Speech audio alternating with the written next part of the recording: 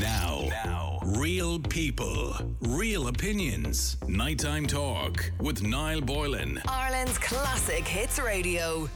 Tonight we do, every night, as you know, we have a guest in around this time. And tonight is a fascinating guest, one I was kind of looking forward to as well. With an even more fascinating life story. Lisa Kohn is an award-winning author of To the Moon and Back, A Childhood Under the Influence, a memoir that chronicles her childhood growing up in the Unification Church, the Moonies, you might have heard of. They were better known as.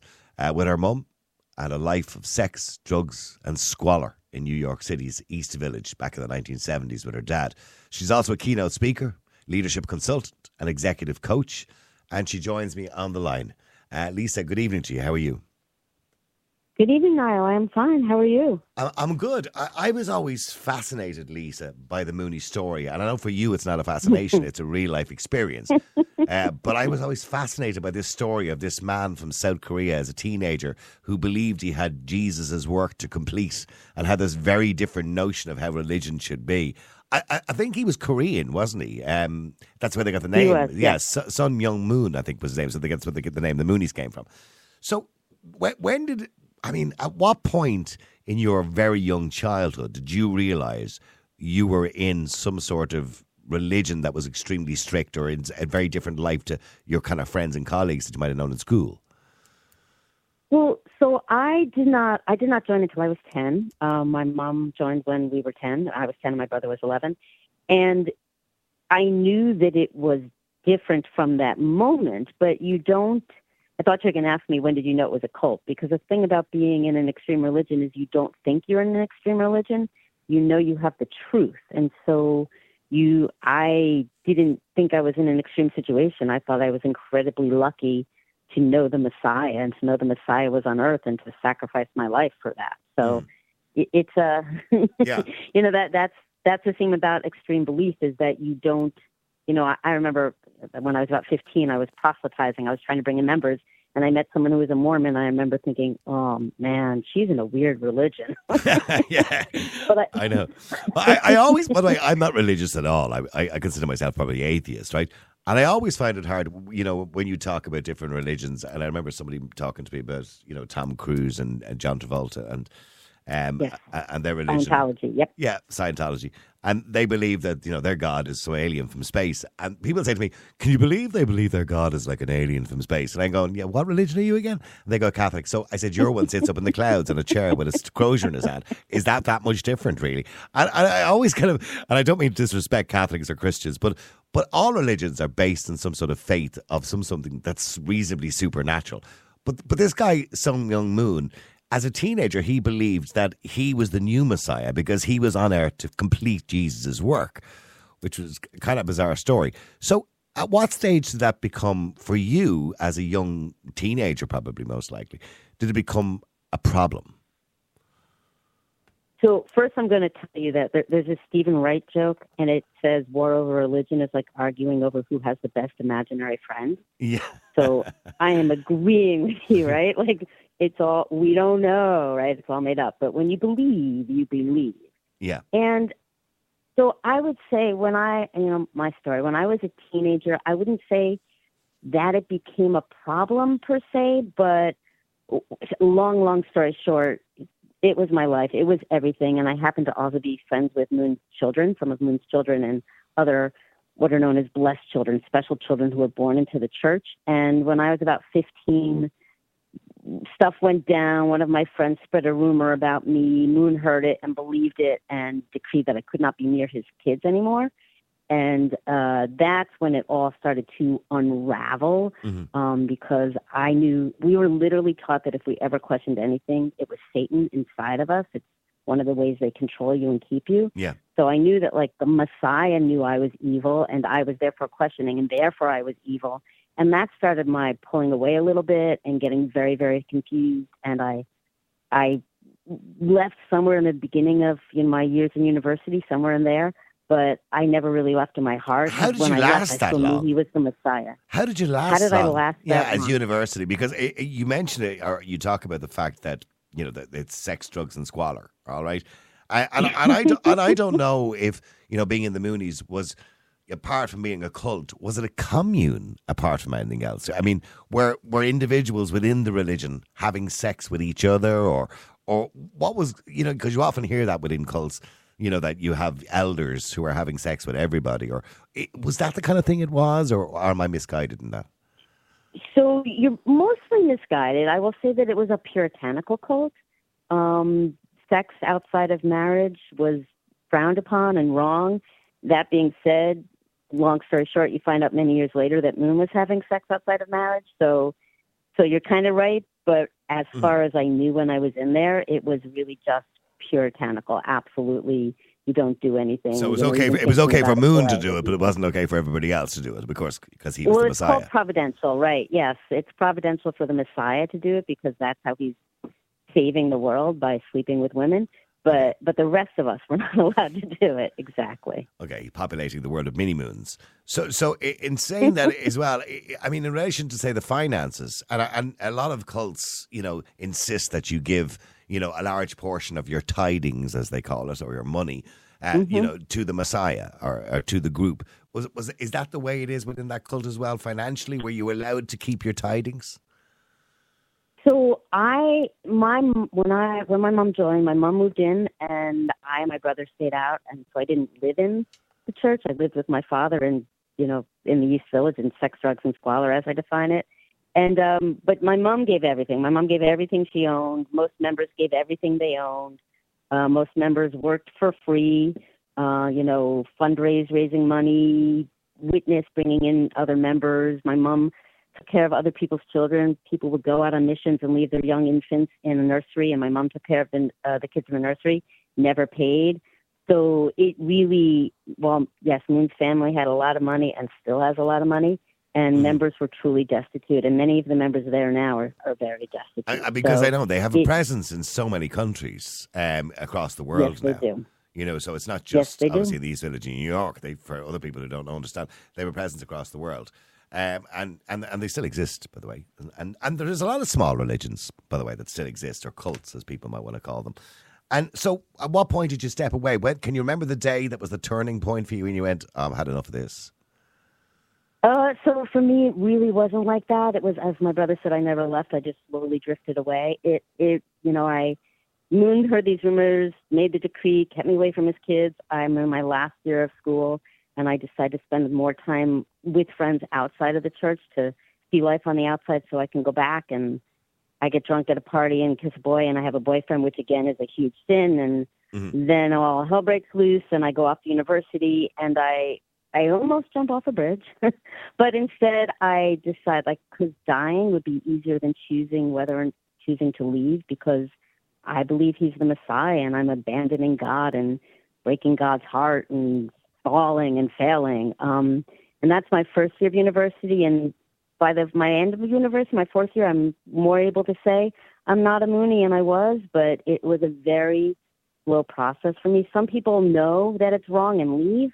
Some people leave even though they still believe it. And I just took a long process of the guilt and the shame of leaving were excruciating for me. I know there were some people who filed lawsuits against Moon because the parents said they had to be deprogrammed, obviously because they'd been brainwashed or institutionalized into it, and they took civil lawsuits. Now, the supporters of the group at the time, they saw this as some sort of persecution against the religion, which wasn't the case.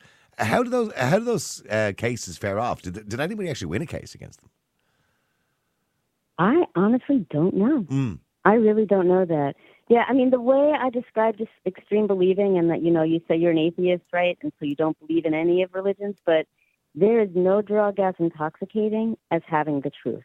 Yeah. Whether it's religious truth, there are other extreme beliefs that are self-help groups, that are psychology groups, that are political groups. But as humans, we crave certainty, purpose, and community.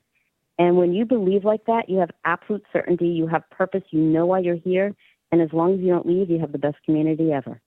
So it's a human thing that it fills, and it's intoxicating. It's intoxicating to believe it's true, to know. And actually know it's true. I mean, Moon himself, I mean, was he a believable type of character? Was he a strange character? I know he was convicted of tax evasion at one stage back in the 1980s, but was he a believable person? I mean, was he good at what he did, which was convincing other people that he was the Messiah? Extremely good at what he did. He was I happen to think he was brilliant.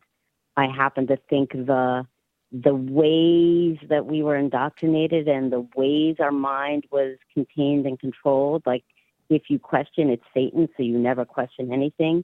Those are so powerful that it's very difficult to unravel. So my memoir was published in 2018, and that's when I first started really speaking out. And back then in 2018, if you asked me to say anything negative about Moon, I couldn't talk. I literally would freeze up because my brain was so unwilling to say and think anything negative. And that's almost 40 years after leaving. He was charismatic in his really weird way. He was certain of someone once asked me if I think he thought he was the Messiah. And I said, if enough people bow to you, I think eventually you come to believe it. So, yeah, he did a good job. I know one of his family members, I think it might have been one of his daughters or daughter-in-law, tried to expose him at one stage and exposed life in the Moon family. That was around the end of the 1990s, I think. But it didn't really go very far. But she did try to expose it. There's a lot of those kind of groups and cults in America. Some of them more dangerous than others, of course. Some of them people have taken their lives, and we've seen that as well in Waco and places like that, where people have taken their lives, in the Manson family and all those other kind of cults that were around at the time. I don't know whether cults are as big now. I mean, are we still seeing new cults starting all the time? I think, so cults is this weird world that some people like and some people don't, but I think extremist belief and extremist mind control is as powerful as it was. It's just maybe not in the news as much. There's, with the internet, it's very easy to get people in a lot of ways. There's a lot of different ways. There's a model, it's called the BITE model. It's when your behavior, information, thinking, and emotions are controlled. And there's a lot of different organizations and, there's a lot of that kind of thinking in my country's political world right now, right? So there's just a lot of, that certainty, that us versus them, and that absolute unwillingness to consider anything other than your truth. There's a lot of it going around. An unmeasured belief in anything becomes a cult, I suppose, in some sense. Be you a supporter of a pop band or whatever it happens to be, or even okay, people. Some people are pro climate change, some people are against it. But I find that with the reduction in religion in the world, and we've seen a huge reduction in the belief in a god or a religion in the world, I find that people still need something to latch on to, don't they? They need something to follow or be part of something, be it veganism or... I remember there was a phase we went through here in Ireland about 5 years ago where people were ordering everything gluten-free. It's kind of that thing where you're going to have to latch on to something, don't you? It is human nature. It is... We are... So the vow, which is the sorry, I'm also mildly concussed, so I hope I'm making sense. But the vow is a documentary about. Are you okay? Well, did you hit your head? I did. I hit my head. I was slipped. Well, a long story. My kid was trying to help keep me from slipping, and I slipped. They slipped. I slipped into them and slammed my head into my adult kid's head, and I am mildly concussed. But oh gosh, I hope you're okay. Oh, make sure you get that looked after. I am. But so Mark Vicenzi said, no one joins a cult. They just join a really good idea, and then they realize they were, I don't know if I can say the F word on your Classic Hits radio. You can. It's after 9 o'clock. Go on. Then they realize they were fucked, right? Yeah. And so it really is people, and they also say, like, if you think you're not susceptible, you're the most susceptible because they go after people who think they're not susceptible. Again, we crave certainty. We crave something to believe in. It's a human need, and it can be taken why to do the intelligent people? I mean, your new book is the Power of Thought for Leadership, right? That's your next book, or the other book that you have, the Power of Thought for Leadership. Yeah. And a question I often wondered is, when I see really intelligent people, I'm not going to name anybody, but I can think of one individual I know who's a really intelligent guy. He's very famous, very intelligent, comes out with some brilliant theories in relation to all sorts of things, you know, and capitalism and all sorts of different things around the world, right? And yet he believes in lizard people. And I'm going, okay, everything else you said was excellent. You know, oh God, really made me think. But now you're telling me the president of America is a lizard person. You know, so why is it that really intelligent people latch on to some of the most ridiculous ideas? I can't answer that to you, but that is a brilliant question. It truly is. Yeah, I mean, these people are so intelligent. It's easy to believe things. Yes, it's easy to believe things. I think we're kind of all susceptible to that, aren't we? We are, and we like our brain is full of biases, right? That help us survive in the world. So we have confirmation bias, which just makes us see things that confirm what we already believe. But we also have a bias that we're not biased, right? So I know that you're biased, but I'm really objective. So I heard Tara Brach is a mindfulness teacher, and I heard her say recently, don't believe anything I think, right? Like my thoughts are not necessarily true, but we very easily believe in our own thoughts, and then our mind confirms it for us. So it's a slippery slope. Yeah, and I suppose with the internet nowadays, we tend to go down rabbit holes, don't we? I mean, I've often gone down the rabbit hole at 1 o'clock in the morning with YouTube videos. And you go down and you go, really? Are they spreading chemicals in the sky from aeroplanes? Right, and the strangest things can become true. Right, absolutely. Yeah. I mean, I know you're currently living in Pennsylvania, in the States, but you still consider yourself a native New Yorker. Are you proud of New York? New York has changed quite substantially. I lived in New York, by the way, when I was 21 years of age. I lived in Queens, and for nearly a year illegally, and I have to say I loved New York, but I have been there recently, and it's changed quite a lot. It's not the New York that it was. Nope. Yeah, it's more like an outdoor mall. That's a very good description of it. But I also find that New Yorkers can be very disconnected. You know, I mean, there was a time when you walked down New York City and you walk down through Manhattan and people say hello to you, even though you didn't know them. Just like in Ireland, you know, the strangers say hello to each other.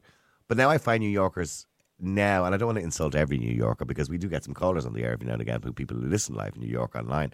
But I find them very insular. Maybe is that my imagination, or is that just the way New York has changed? That people are kind of keep to themselves. I think overall, many places people keep to themselves, perhaps more than they did. I mean, when I grew up in New York, when I grew up in the city, you know, I lived in the East Village. My dad used to say there's no life above 14th Street. And I lived in the East Village when I was working in a restaurant. It was down in Soho. You know, I hung out in this whole neighborhood, and I could not go outside without running into tons of people I know. It used to be a lot of little neighborhoods. Yeah. But I do think that a lot of it has changed. And I think with the internet and with COVID and with all that's happened, many people have become much more insular. So perhaps I still love New York because I feel it when I go home. So I haven't noticed it as much, but that could be part of it. Yeah, America's become a lot more political as well than it ever had been before. You know, but maybe that's just because we see it more, because we learn more about it now, whereas before we kind of didn't really have it. Your book, by the way, you're the author of To the Moon and Back. Did you get any reaction, by the way, from the Moonies to your book? I mean, was there any controversy surrounding that, or were they clearly weren't happy with it, I wouldn't imagine. But, I mean, did you get any reaction to it? I got very, very little. I kind of slid under the radar. When the book came out, I was interviewed on the Megyn Kelly show when there was a Megyn Kelly show, and they made a comment. Someone made a comment who said, you know, it's very easy to leave the church. Lisa was damaged because her parents were divorced. And that's the only comment, and the person who made it had never read the book or met me. Yeah. That's the only comment they made. And other than that, I've gotten like a few really slimy emails or social media posts from people who didn't know me. But basically, they haven't noticed yet. So I think they noticed when there was recently How to Become a Cult Leader was a Netflix documentary that I was part of. And I think they may have noticed that more, and I got more comments about that. But and what's the name of the Netflix documentary, by the way? I must watch it. What's the name of the documentary? How to Become a Cult Leader. How to Become a Cult Leader. If anybody, yeah, they did How to Become a Tyrant and How to Become a Cult Leader. They're kind of tongue in cheek about, you know, if you want to become a cult leader, this is what you need to do. Yeah. So. I've often thought about becoming a cult leader myself. No, I haven't actually. When you say that, well, you have an audience, so you're one step ahead. Well, I suppose in some sense, the new cult leaders nowadays are just influencers, aren't they? They're the same thing, really, aren't they? I mean, just on a smaller scale, maybe, although some of them have a quite big audience. But these kind of influencers on Instagram, I mean, we see young people, so attached to these people, and they follow everything they say, and they live their lives like these role models. Well, they perceive them to be role models of society. So they kind of are almost like mini cults. I would say they do have that influence, and people do follow it. And what sets it apart in my mind is whether they use their influence for good or for evil, right? And so what makes it a cult, if you use that word, is when it is abusive to the people who are following. Yeah. When people are harmed, mentally, physically, whatever, emotionally. So I know some influencers, and I think they're doing a lot of good, and I wouldn't call them cult leaders in any stretch. Yeah. But it's when that power is abused, yeah, then it crosses a line.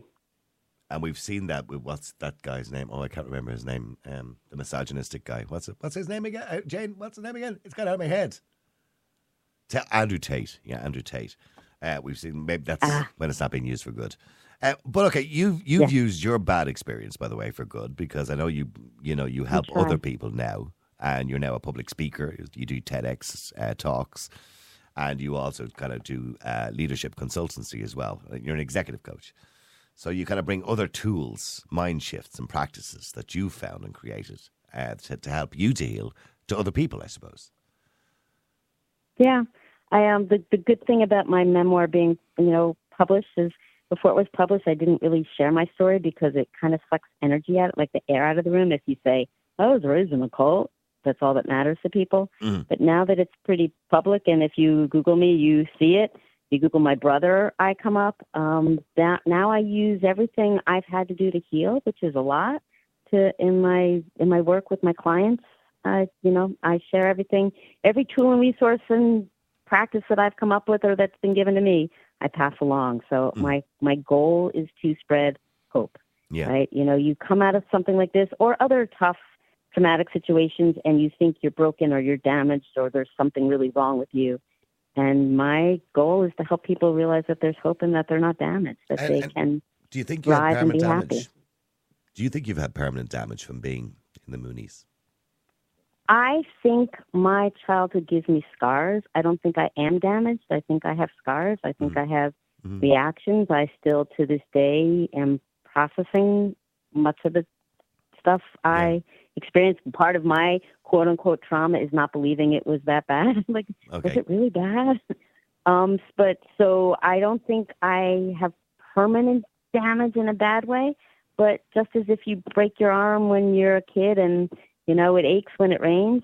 Yeah, I have triggers and stuff because things my that bring brain back bad was memories. Actively, my brain was actively controlled. It's not even memories. It's just my brain was so actively controlled that there are ways that it is, I call it carved. It was pickled in it, right? Yeah. Ways that it reacts based on that. And so but I have a lot of practices that help me do great. So, yeah.